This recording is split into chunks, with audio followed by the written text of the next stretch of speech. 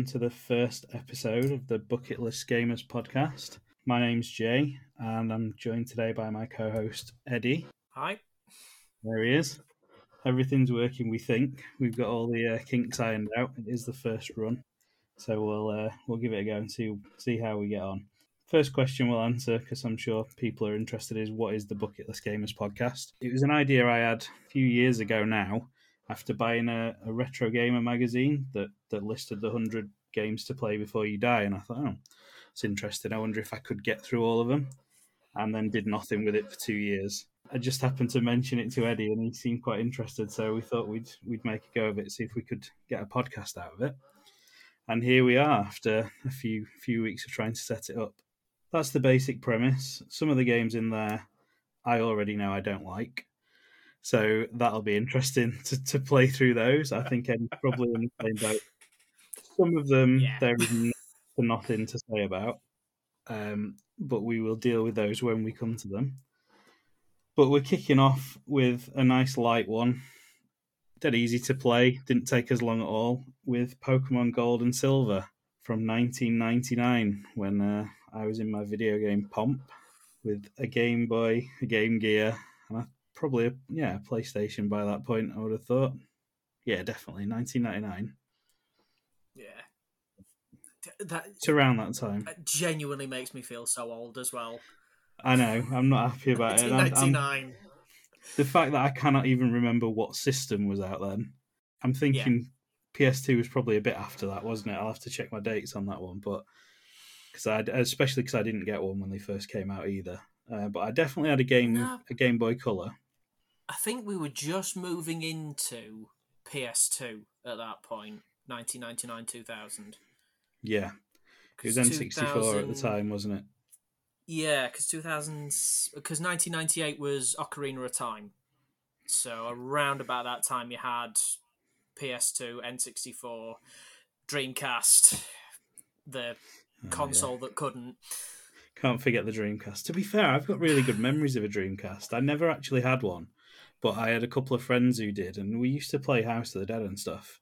And I used to love that console, but it was just so before its time, wasn't it? That it was never going to work. If it came out any later, it would have sold gangbusters, but it didn't. It tried to compete with PS2 in its heyday, which was just suicidal. And I don't think Sega did themselves any favours at all, because their rep wasn't great at the time. And I think they just threw too much in.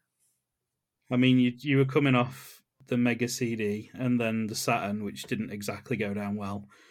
And I mean, they did amazing things with it. The online capabilities of it was so before its time that it just wasn't feasible to use them. Like, I mean, I remember we were on dial-up internet back then, and it was one of those dial-ups where you literally got cut off every hour as well, and you had to spend about 20 minutes getting back on, and then if somebody rang you or you used the phone, it cut you off. And it just wasn't like a good environment for gaming online, was it? And I think, like, no, was it Choo Choo Rocket was the only game I ever remember playing online on it, and that I didn't like that game anyway, so it was never going to win me over on that front. Yeah, and then they had the weird little memory card. I was just going to say that Sonic, which turned into a virtual pet with the chows. Yeah, I could never remember how to spell or pronounce their names because it was like chaos, so I could never remember whether they were KOs or chows or cheos or whatever, but those things. Yeah, because you had the little garden, didn't you? And you could breed them and then put one on that and just carry it around with you like a rubbish Tamagotchi, because it didn't actually do anything. But it sort of tracked that you were pressing buttons on it, I think, and it made it perform better or something. But yeah, I don't know how we've drifted off into Dreamcast already, but it's been a fun jaunt. There are Dreamcast games in the 100, so I'm sure it'll come up again. But yeah, I definitely remember at that time having a Game Boy Color, because I'd pestered my parents for one specifically for Pokemon Red and Blue. And I remember very vividly going to Meadowhall, which, for those that don't live around where we live, is like a big shopping centre that you can get lost in for days if you don't go the right way. And I went there and went to Woolworths, so again, something else that doesn't exist. Yeah. And I spent the majority of my birthday money on Pokemon Gold and a Linkin Park album.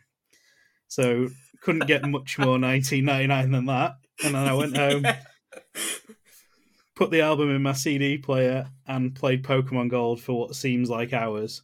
Got stuck and never went back to it again. And I think that cartridge is still sat there somewhere in my parents' house with that save file on it of me sat at the top of the tower trying to catch the Ho-Ho without enough Pokeballs. And then I just I'm not doing this tower again. And I turned it off. And that was the end for me on Pokemon Gold, which I've later found out, now we've played through it again, isn't actually that far into the game at all.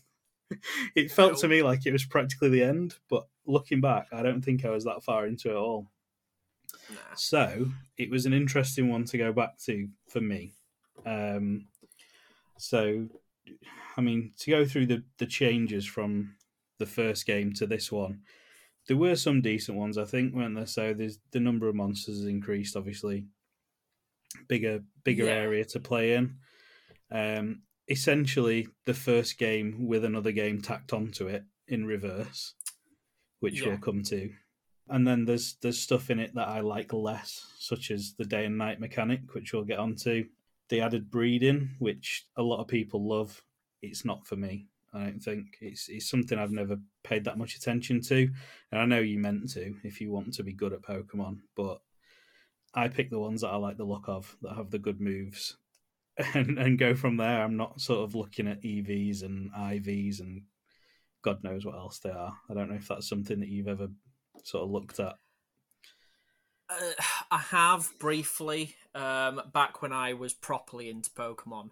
Back when I had Gold and Silver, I burnt out the memory unit in it because I played it that much. I got it to 999 hours and 99 minutes.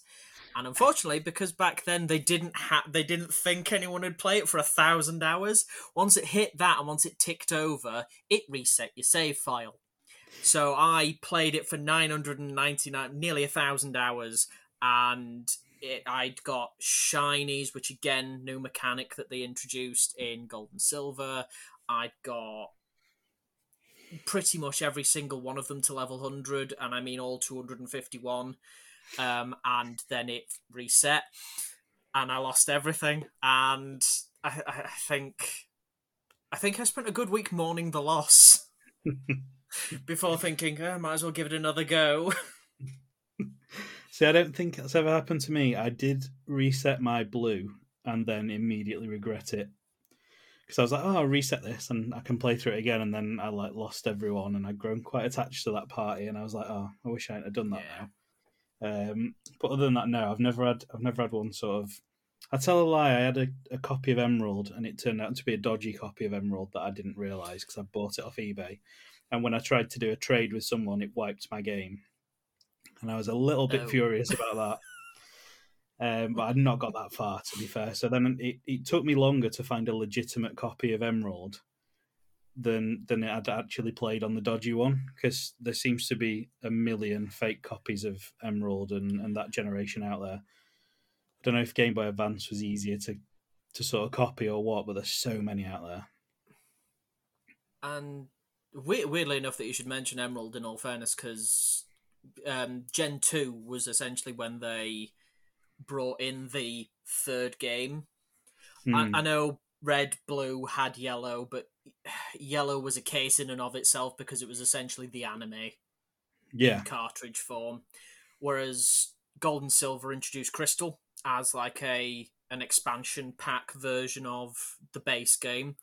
So Gen 2 was when they properly went, you know what, we can start really ripping people off for essentially the same game, but with a little bit of an added extra. And then they got Emerald, you got Black and White 2, you got Platinum, and But I think Game Boy and Game Boy Advance games were quite easy to replicate. Yeah, I mean, I've talking quite a lot about Red and Blue. It will come up in the book, so we'll probably rehash this and you'll have to all listen to it again, whoever is actually listening out there. But yeah, my blue cartridge, as it transpires, was a fake, and I never realised this until about a year ago when I found it, and it didn't have Nintendo in the little indent. My parents had bought it me from when they'd been on holiday. They'd been to Gran Canaria or somewhere and bought it over there, and yeah, it played absolutely perfectly. You'd never have known, but it doesn't have the Nintendo stamp on the cartridge, so it must be a fake. So yeah, Nintendo my obviously not that fussy. my entire love of Pokemon is built on a sham of a fake cartridge from somewhere in Spain. So off to a great start with it, but no, Gold and Silver for me was a weird one because I was really hyped for it because I loved Blue so much, and then I just, for whatever reason, didn't get into it as much. It's not like I grew out of it because further, like Black and White and X and Y and those ones I got really into again and sort of finished them. But Gold and Silver for me, I don't know, I just didn't get the same vibe as I did from Red and Blue. I think with Gold and Silver, I think you get to like the fourth gym, and then it goes a little bit open world. Whereas Red and Blue were quite linear in terms of you needed certain moves to be able to go somewhere, or you needed the Pokeflute to wake Snorlax up, or what have you. So you needed to do it in a specific order. Yeah. Whereas Gold and Silver, you get to Gym 4, and then it just goes, do what you want. And there's no guidance for it at all. And I appreciate cartridge, and it's like, it's not even 32-bit at this point, is it? It's like still 16-bit. And if you put explanatory dialogue in it, you're going to have to chop off either like 20 Pokemon, or you're going to have to chop off a gym or something like that. Yeah, and they yeah. prioritized doing Kanto and Johto in one game. So I get that you can't be like, oh, you now need to go to this place, or you now need to go to this place. But for people that were just used to like Red and Blue and not properly used to RPG mechanics, you do just sort of go, oh, great. Where do I go? What now? I mean, even now, when because for the past week or so, we've been playing back through it, haven't we? And sort of dropping messages to each other about our progress and where we've got to and what we've caught. And even now, I got completely lost in it. And I had to message you and be like, what do I do after this gym? And it turns out I'm fairly certain, because I'll admit it, I own the game, so it's not illegal, but I've been playing it on an emulator just because you can speed it up, because we both commented the game is so slow, like compared to modern versions of it. The text is slow, the walking's slow, even when you get the bike, it's still pretty slow. The battles are slow. Every aspect of it compared to today's is really, really sort of drawn out, isn't it? And on an emulator, you can put it in like 4 times speed and you can whiz through it a lot quicker. So that's sort of the reason I did it. And I'm pretty sure there was some sort of bug in the emulated version that I've got, because I went through that bloody cave and I got to the other side of it and the entrance was not there to come out of it. And I was like, well, I don't know where to go now. I must need like surf or something to get through this cave. And I must have spent a good hour walking back between the first sort of 4 towns. And I had no idea where to go. And then you said, oh, you need to go through the cave. And I was like, no, I've been in there. It's closed off. And then I went and the door was there and I came out of it. So I don't know if that was like a bug in my emulated version or whether I just actually completely missed the door. But it's fairly obvious because it's got a big gold ring around it, hasn't it? So I don't think I missed it. So that threw me off. And then again, I had to message you for advice because I'd done something, and you have to go and just like arbitrarily talk to somebody with a flower shop and they give you a watering can. Watering can.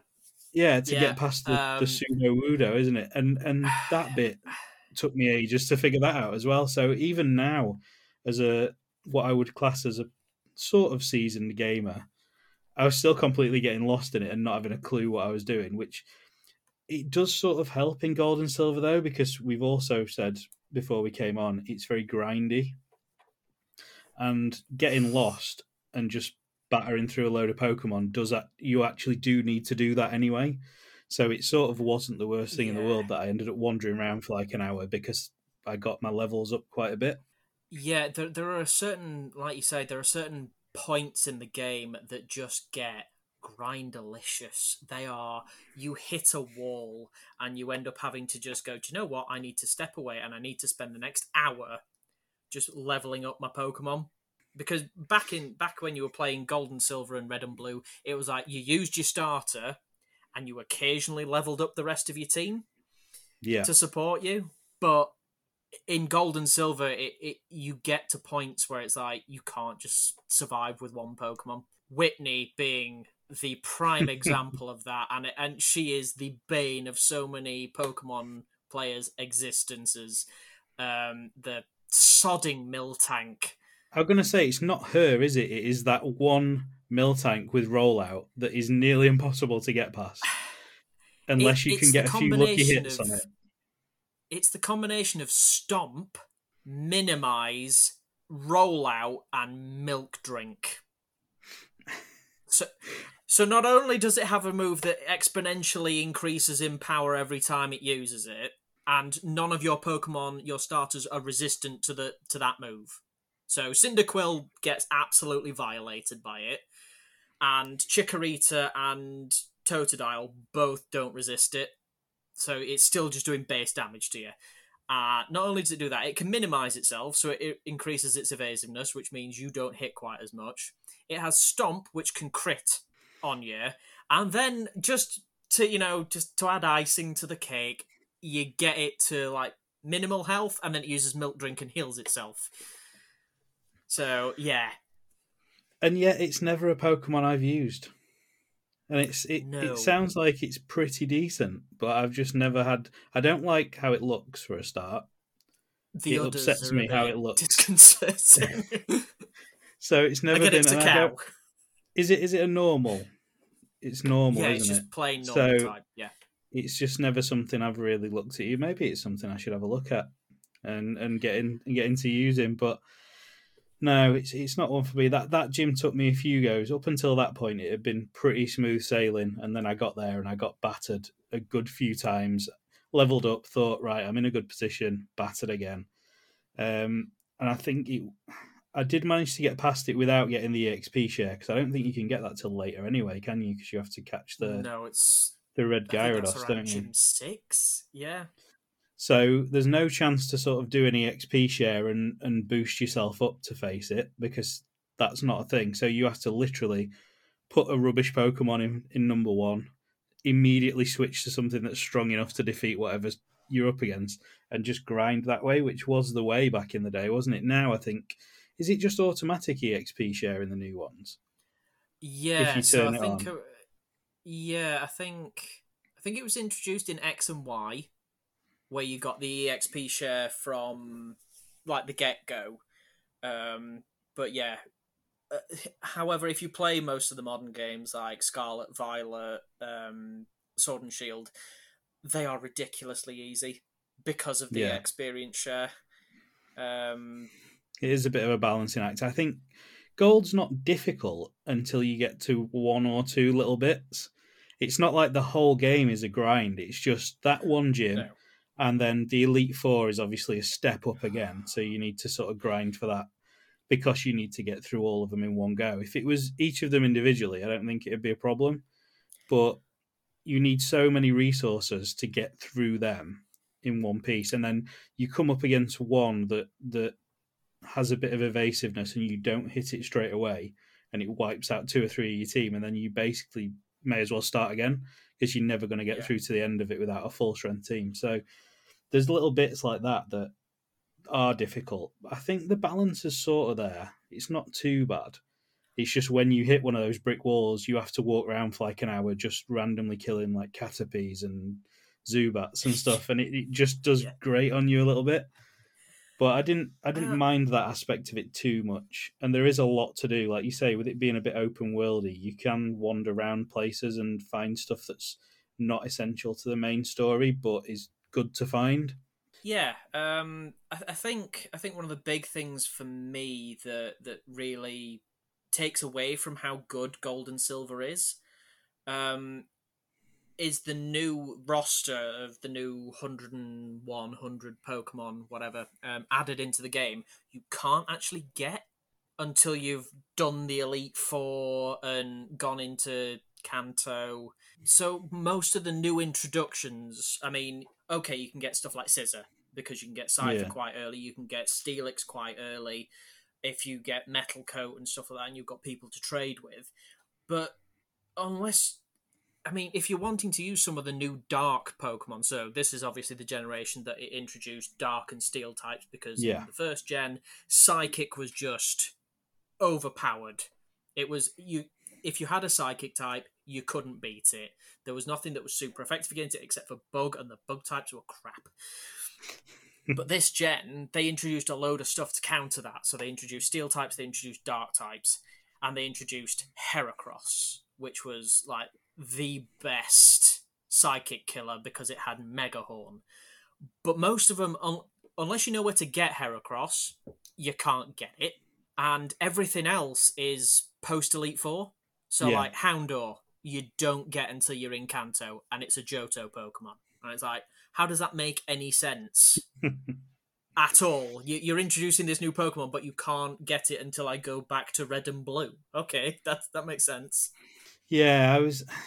A lot of them are familiar, and then a lot of the new gold and silver ones aren't really worth having, are they? Like, I think in my team, I don't have any new. It's all red and blue in my team currently. I think. I mean, the only one I can. There's a few, isn't there? So there's that. Is it Mareep? That like electric sheep. Oh, Ampharos. Yeah, when it fully evolves, Ampharos is superb. So you can get them early on. You can get like what's that one called? That blue one with the big ears on the side of its head. It's a water Azumarill. one. No, begins with a W. Oh, the name will come to me. But yeah, there isn't a lot of sort of good new ones. I don't think. I don't know if it's just because I'm sentimental for red and blue, and I always pick like Pidgey. I'll have a Pidgey in there. I've got a Butterfree in there at the minute. I'll always go with those ones over like some of the newer ones, but they just don't seem to be as good to me. I don't know. They don't. The sprites aren't quite as nice, and they don't seem to do as much damage. And that's probably my blue tinted specs. Yeah. But yeah, I don't know. It's one of those things for me that I tend to, even in the more recent games, if I can get hold of a Squirtle, I'm always going to have a Squirtle in my team, whether there's like far better things to come or not, because that was my first ever Pokemon. I'm always going to go for that. So it's just one of those things. Is it a Wooper, that blue Pokemon? Yeah, there we go. Yeah, the little salamander. Yeah, that thing pops up a little bit in the early stages. You can catch one of those things if you really wanted one, but I've never had an inclination to go with it. And then the biggest insult for me in Gold and Silver is that they give you that bloody egg and you have to carry it around with you, taking up a slot for so long. And then what comes out of it? Another egg, essentially, a useless egg. Because it's Togepi. There is. I can't. It doesn't. Does it ever get better? Because I seem to recall persevering with it, and it never seemed to be worth having. Unfortunately, it doesn't get better in Gold, Silver, and Crystal. Right. Togepi, when it finally gets its evolution in Black and White or Diamond and Pearl, one of the two, when it evolves into Togekiss, phenomenal Pokemon, phenomenal. Back in Gold and Silver, absolute heap of crap. So I carried that round literally to do it, just to finish the mission, as it were, and then that goes straight into Bill's PC, and never sees the light of day again. Or for the rest of time. If I'm feeling generous, I might put it in the daycare and just leave it there indefinitely. But yeah, it never gets into the squad. Let's put it that way. Speaking of daycare, one of the things that was introduced, I mentioned earlier, the breeding. I think in my young mind, when they first introduced breeding, I was like, oh, this is great. If I put like something and something else in here, it's going to create like a mashup of these two Pokemons, and it'll be like a completely new breed. And that's just not a thing, is it? And it's never become a thing. So I spent a lot of time in Gold when I first got it, because back then there was no internet to go on and go, oh, can you actually breed like new Pokemon? The information I had at hand was a magazine article that told me about what Gold was going to be and the game. So I was like, oh, I wonder if I put like a Pidgey and a Spearow in here, I'm going to get some sort of crossbreed bird Pokemon that's amazing. And it's just not a thing. But they don't like actually explain that to you in the game either, do they? They just say, oh, they don't like each other or they do like each other. And then they have an egg. And then the egg could contain one or the other with a little bit better stats, potentially, if both of the parents have good stats. So, or an egg move that they don't necessarily learn. Yeah. So for me, it was always one of those things that it disappointed me early on, and I've never forgiven it. I think what made it worse was there was a game for Game Boy. I can't remember the name of it off the top of my head, but it seemed to me like a Pokemon rip-off because you could catch monsters. But on that, you could breed them, and that actually did like fuse two bits of characteristics together. And I can't remember what it was called now, but I know that one of the first things you caught on it was literally just a slime, and you could breed that with like this other thing. I'm going to have to do some research and figure out what it is now because it'll bother me. But I'd seen somebody playing that and breeding two things together to make an actual amalgam of those two monsters, and I expected the same thing. So when that didn't happen, it was such a letdown, and I must have tried for hours trying to breed and I think the only thing that I ever got to breed was something in a Ditto, because Dittos will just like bang anything. The whore of the Pokemon world would literally breed with anything. So I'd stick a Ditto in there and then something else, and I might get an egg. But then what came out of it was just like a level 1 crap version of the parent that I traded in. I was like, well, why would I ever use this? So it didn't get a lot of time out of me after that, the breeding stuff. And I think with the breeding mechanic came the introduction of baby Pokemon. And I'm not being funny, but ask my arse about baby Pokemon. I do not care for them at all. Give me a third evolution. Don't give me a baby Pokemon. I would rather have an evolution of Raichu than a Pichu. Is this where that came in? Yes. So this is where they gave you the babies. So you had like Pichu, Cleffa, Igglybuff. Again, ones that I never really bothered with, I don't think. No. I might have evolved a Pikachu at one point just to see what it was like. But then that's another thing with Pokemon for me as well. I can't bring myself to evolve a Pikachu. If I've got one, I will indefinitely halt its evolution just to keep it as a Pikachu. And it generally is quite useless as a Pikachu when you get to sort of the end game, isn't it? But I can't bring myself to let it evolve. So the only way that I've ever got like a decent performance out of one is in Let's Go Pikachu, because it doesn't evolve, does it? I don't think in that one. So no, it literally refuses to. So that it stats up quite well in that one, and you can actually use it all the way through. But other than that, I've kept one in my squad to my detriment as far as I possibly could, and then had to swap it out because I just refused to evolve it. And if I can find one in gold, that'll probably be the same thing. When I come across one, it'll go in there for a bit as my electric, and then I'll have to get rid of it. But no, I've enjoyed playing it again, and I think I will go on and finish it, just because it's one that I've never finished. There aren't a lot of Pokemon games, especially handheld ones, that I haven't finished. So I think this one is like a bit of an outlier for me. I think there's this one and potentially Emerald that I've never actually got to the end of. And all the rest I've finished in some way or another. So I think I will carry on and finish it off. But I don't know about you, but the more recent Pokemon games I just can't get into. And it is one of my favourite franchises, but like Sword and Shield I haven't finished. Arceus I haven't finished. I mean, I barely started playing it. I just didn't get into it much. I don't know if it's because I'm old and I don't have time to do it as much now, like, or whether it is just that they've changed too much. I couldn't say. I think they've lost their wonder. Yeah, back in the day, they right the way through until Black and White. Black and White was like peak for me in terms of they didn't get any better, and since then it's just been like a plateau of mediocrity. And it's around Black and White that we start getting the introduction of really weird Pokemon like the ice cream Pokemon. Yeah.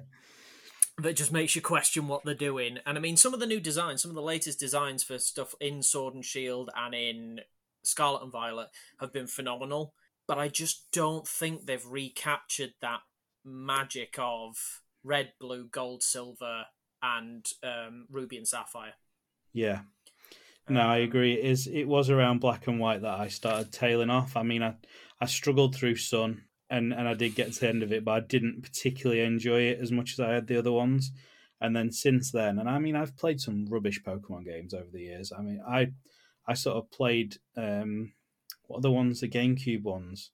Colosseum. Yeah, and then there was another one, wasn't there, where they're sort of like, you don't actually catch Pokemon, you steal them off other people because they've corrupted them. Yeah, that's Pokemon Colosseum and Pokemon Colosseum XD Gale of Darkness. That's the one, yeah, And Gale of the Darkness. XD Gale of Darkness is ridiculously expensive if you want to buy it for the GameCube now. It's about 250 quid. Really? I've got a copy of that knocking about. That's that'll be getting sold if I can dig it out. Get it on eBay. Here's me thinking that my Donkey Konga bongo drums were the big value GameCube item I've got, and there's one sat there worth 200 quid. So if you've got like both Pokemon Colosseum games are quite expensive. If you've got Pikmin 2, that's quite expensive. Yes, I think I have. Paper Mario. Paper Mario 1000 Year Dawn. Again, I've seen that's valuable. I do have that somewhere, yeah. But I don't want to sell that because I really like it. It's like one of my favourites. I liked Paper Mario. That was good. I can't actually find my GameCube at the minute. It's somewhere in my parents' house in the loft, and I don't really know where. I know it's up there, and I know all the games are up there.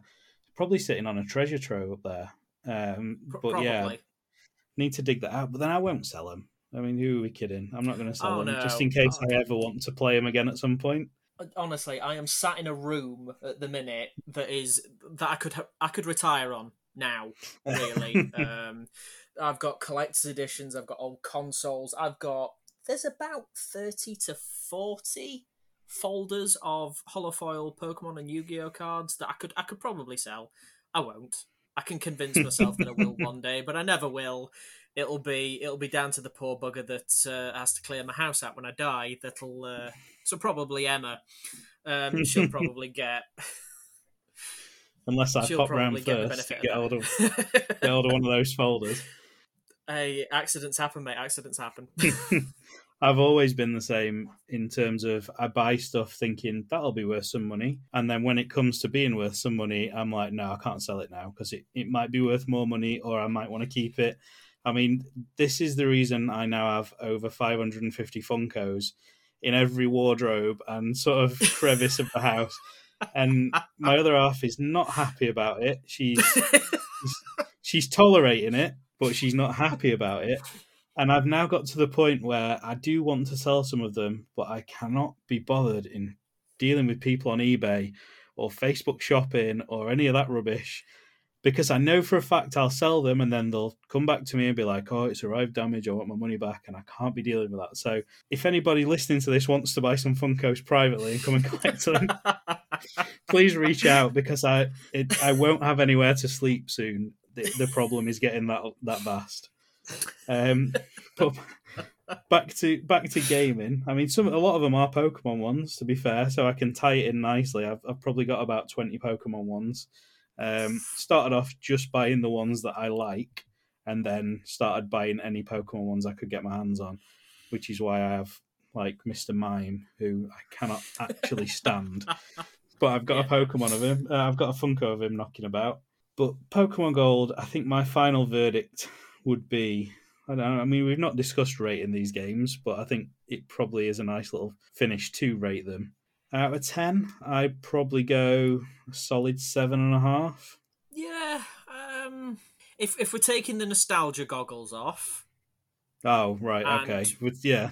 Oh yeah. If you're taking, if we're going to review it, if we're going to do a completely impartial review, I think it's the foundation on which every other Pokemon game's built, because it introduces everything that the Pokemon games carried on and ran with. Red and Blue were glitchy as hell, and really basic. Gold and Silver was when it became a franchise, and it's what everything else was based on. So for that reason alone, it's, I'd say, solid 7, because without it, you've got nothing going forward. I'll come down to a 7. I'll agree with that. Without the nostalgia of it all, I'd go with a solid 7. It's fun to play. There are bits in it that are infuriating, but for the price that it was back then, I think you definitely got your money's worth out of it, especially you, with your ticking the clock over. So I think it was a good value for money game back then, and it's still fun to play now, which is always the sign of a good game. So I would agree with the 7. What we're going to do with all these games is, because I don't think we're going to agree with the order of the 100 in this book. So what we'll do is we'll have our own 100 by the end of this, if we're still going, by the time we get to number 1. So we can't put this anywhere other than number 100 because there's no other games on the list at the minute. But from now onwards, we'll either put them above or below this, and we'll slot each game in, and we'll come up with our own 100, which I'm hoping you'll be able to see on our Transistor website. So if you're wanting to find more episodes of the show, if there are more out, you can go to blg.transistor.fm and you'll find all the episodes there. And hopefully, if I can set a page up on it, R100, and you can follow where we're putting things on there. Shall we move on a little bit? I know we've got a little bit of time left, and talk about some other video gaming things. Since it's the first episode, we don't want it to be wholly Pokemon Gold and Silver.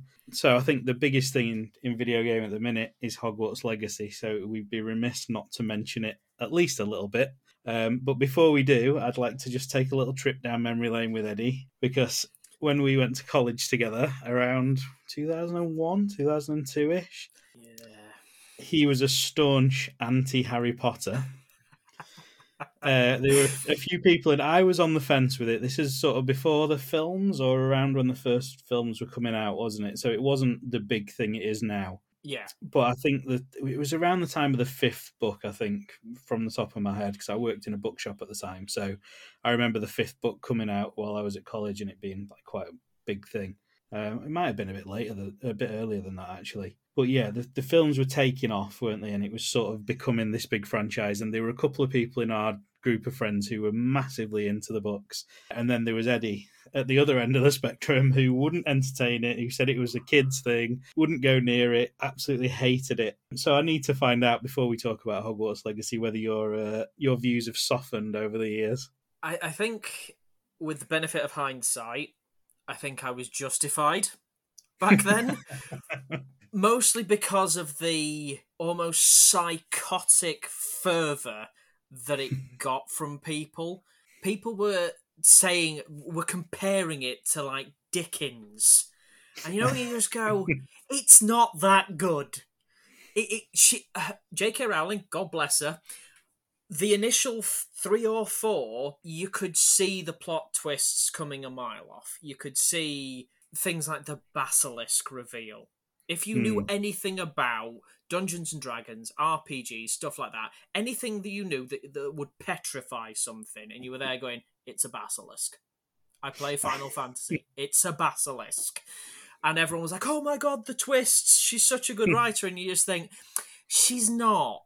She's not really. And then once you get to like book 5, which is Order of the Phoenix. Yeah. Yeah, so post that, then you start developing a good world, you get good twists.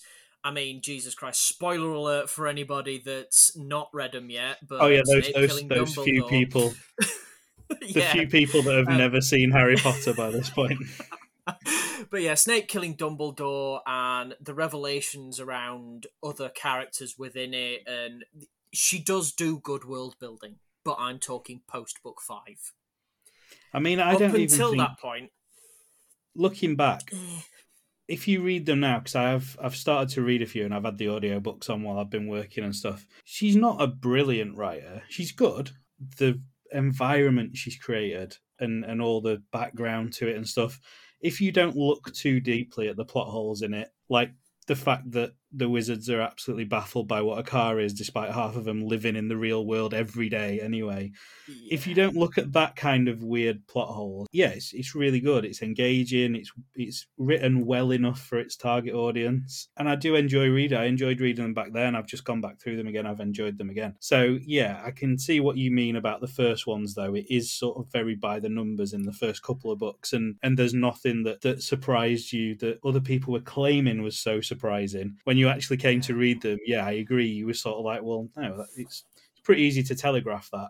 And then, yeah, you get to 5, which is the one that's thick enough to club someone to death with, because it's absolutely gigantic. And you can see that she's putting more effort in because she's obviously realised, right, this has took off and I need to probably do a bit more with it than just churn out what I've done already in a different vein sort of thing.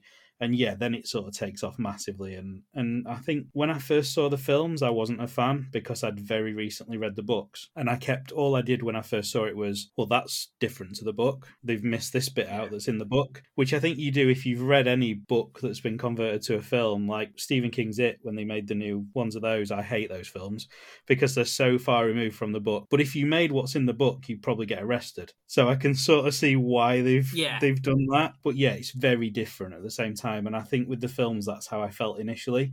But the more I've watched them, and I've watched them a lot because they're Amy's favourite films, now, yeah, I can appreciate them. They are really fantastical and they sort of make you feel a bit like a kid again, and they are really well done. And the bits they've trimmed out, they didn't need to leave in. I mean, going back to Hogwarts Legacy, they've left Peeves in Hogwarts Legacy, who is not in any of the films. No. I think Rick Mell was going to play him in the first one, which would have been amazing, and then they cut him out. That would be phenomenal. But playing Hogwarts Legacy, you realise, yeah, actually I can do without him because he's just incredibly annoying. And it would have worn thin 7 films in or 6 films in or whatever they'd done.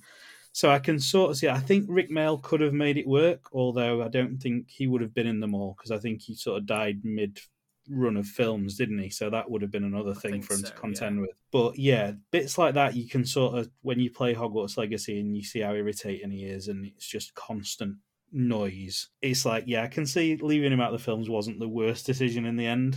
But no, I don't know, have you played Hogwarts Legacy yet, or is it on your to-play list? Or it is on my to-play list. I haven't invested in it. I am weighing up the pros and cons of getting Dead Space, at the remake at the minute, because that... they don't do good survival horror anymore, and going back to Dead Space would be delightful. But yeah, it is on my... I have softened in my old age towards Harry Potter. I think the thing that really pissed me off about Harry Potter was in our secondary school, we had a book club as part of the English language department. And one of the first sessions we were all sat round discussing, favourite books and stuff like that. And a couple of people had turned to myself and my mate at the time and said, "Oh, have you read the Harry Potter books?" And we both looked at them and went, No, we haven't, because we were on the assumption that they were for kids younger than us. And the dirtiest look and the well, how come you've not read that? You say you like literature and you haven't read that, and think, no, but I've read Dickens, I've read Shakespeare, I've read the Lord of the Rings trilogy, competent writing, and you sat here judging me because I've not read something that's 200 pages long designed for 10-year-olds. Oh, I'm sorry. Oh, we're gonna get complaints. That was the about point that. At which oh yeah, we're gonna get complaints. But yeah, that was the point for me where I just went, "Nah, I'm not. I just can't. The fans." And I think that's probably one of the worst areas for anything is the fans. Oh yeah, everything. I mean, I'm, as you know, into wrestling. Wrestling fans are dicks for the most part, probably me included in some things that I've written over the years, and it's the same in every fandom. I think there's a few that seem to not have that level of sort of vitriol and support for something blindly, but not many things. And I think Harry Potter's another one where it's, if you're not a fan of Harry Potter, some Harry Potter fans will not be happy about that. And it's like, well, it's all right to not like something, but you don't get that when it's in a sort of embedded fan base. And I think I didn't want to talk about this, and I don't really want to touch on it too much because it's nothing to do with me, but the whole sort of trans rights thing that's surrounding Hogwarts Legacy, I think that has been increased massively because, like you say, fan bases are so sort of hostile to people, anyone saying anything negative about it, that a lot of Harry Potter fans probably see the point that the trans community are making about J.K. Rowling, but some of them are so angry that someone could say anything negative about Harry Potter that they've just completely looked past that and just started attacking each other. and then that's drawn attacks back, and then it just turns into this like all-out war where the game's sort of secondary to all this now, and it's just two groups of people arguing about who's right. And it's one of those things I try and avoid it, because if I find a thread on Facebook or something about it, I will literally sit there for hours reading through it, not really siding with either side, just seeing what the angry arguments are that are being made. And the only thing that I would agree with is that the people who made this game, whose livelihood revolves around this game being a success, don't deserve people saying don't buy this game because of one person's views, who is completely removed from it by this point, pretty much. Yeah, and I think with what you're saying with, it's essentially devolved to two sides of an argument that doesn't need to be anywhere near this. It's how religion starts, essentially. Two diametrically opposed groups of people arguing the toss over something that has no direct impact on the overall product. I just find it bizarre. Yeah, I find it odd that they bring. I appreciate it's part of her work in inverted commas. Yeah. I mean, I think the amount of influence she's had over the overall project has been minimalistic. I don't think she's had any. With it. Yeah, from what I've seen as well, I think one of the big arguments was, if you buy it, she profits from it. But she doesn't, because she's already sold the rights to Warner to make this game. So she's had her money, whether no one buys it or 1,000 people buy it or 1,000,000 people buy it. And I think the other argument to that is that, well, if this one's a really big success, then they might make another one and she'll profit from that. But let's face it, they were always going to make another one. This game was never going to fail completely to the point they wouldn't make any more Harry Potter games. So sort of taking it out on the people who've developed this game and put, I think it's been in development for like 5 years, 4 years, something like that. They've put 4 years of their lives into making this game, which is brilliant, by the way. I've played it quite a lot because I had to review it for another website. It's a brilliant game, and they've put 5 years of their life into making it, and I don't think they deserve to have their work sort of shunned because of what one person has said that is now completely removed from it in the first place. Yeah, I mean, you don't see them... These people who are completely anti-Hogwarts Legacy and anti-J.K. Rowling, you don't see them picketing the Hogwarts experience. In Watford, yeah. In Watford. You don't see them outside with little banners saying, don't do this, you're only supporting someone who's anti-LGBTQ. It's just because it's the latest thing that she's released. And let's be fair, she's made more money than God. So I don't think you saying don't buy this game and 14 people not buying it is going to cause her sleepless nights. No, and however, I think the people... to your point... Go on. The people that developed it are the poor buggers that are going to suffer for it, because it's their livelihood at the end of the day. It's not hers. Yeah, if this bombs, they're the ones that aren't going to get to work on another game. And thankfully it hasn't. I'm glad that it's had the success it has, removing it completely from what you think about her, whether you love her or you hate her, and you agree or you disagree with what she said.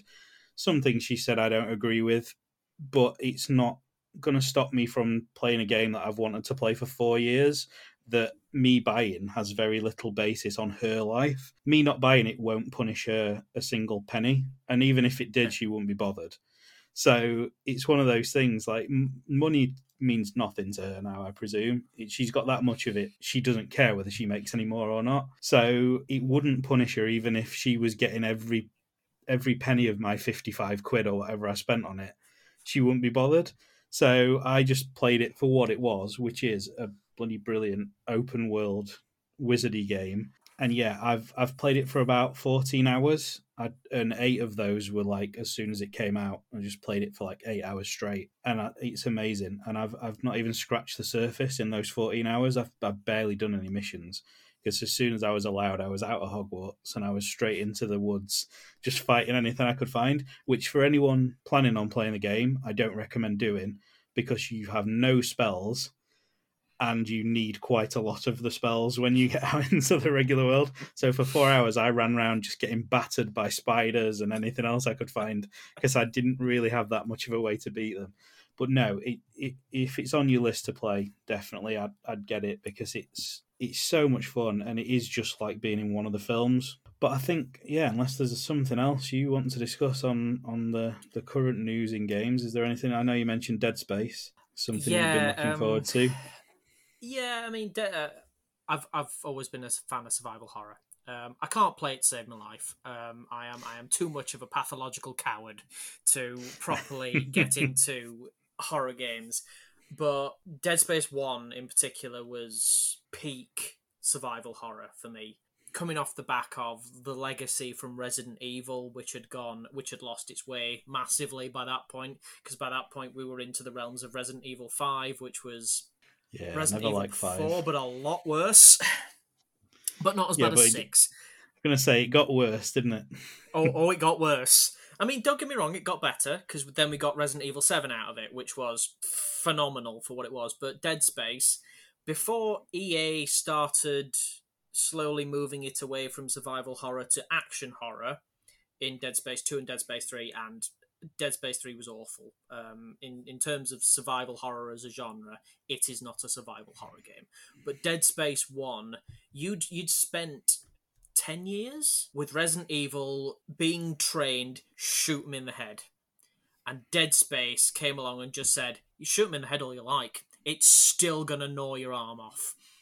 And the fact that they keep on coming, and then there's the added body horror to it as well, where you can see them mutating in real time, and I think it builds off Resident Evil 1 remake in terms of once you've downed them or you find a corpse, you stamp on it. You sever all its limbs, because otherwise, if you're coming back through here, it's going to mutate, like the Crimson Heads from Resident Evil 1 remake. Yeah. So I think it sort of built on that. And I think they did such a phenomenally good job with Dead Space, with the atmosphere and the sound effects. I mean, granted, there are, like we said with Pokemon, there are bits in it that jar quite badly. So the asteroid shooting bit, which according to reviews, they've removed from the rest of the game. So it's no longer in the remake. There is, the section is there, but it's not a turret section where you're having to defend the thing from incoming asteroids. But yeah, the USG Ishimura, I think is the ship. The creaking, the groaning of the ship under stress, and the metal, and the fires and the outbreaks of electricity panels and stuff like that, all the while you're seeing something skit around the corner, is prime horror. And I don't think, aside from Resident Evil 7, and I don't think anything after that has really recaptured that. I mean, they've tried with Callisto Protocol. Yeah, I've not heard much about that, but I've heard it's not as good as Dead Space, essentially.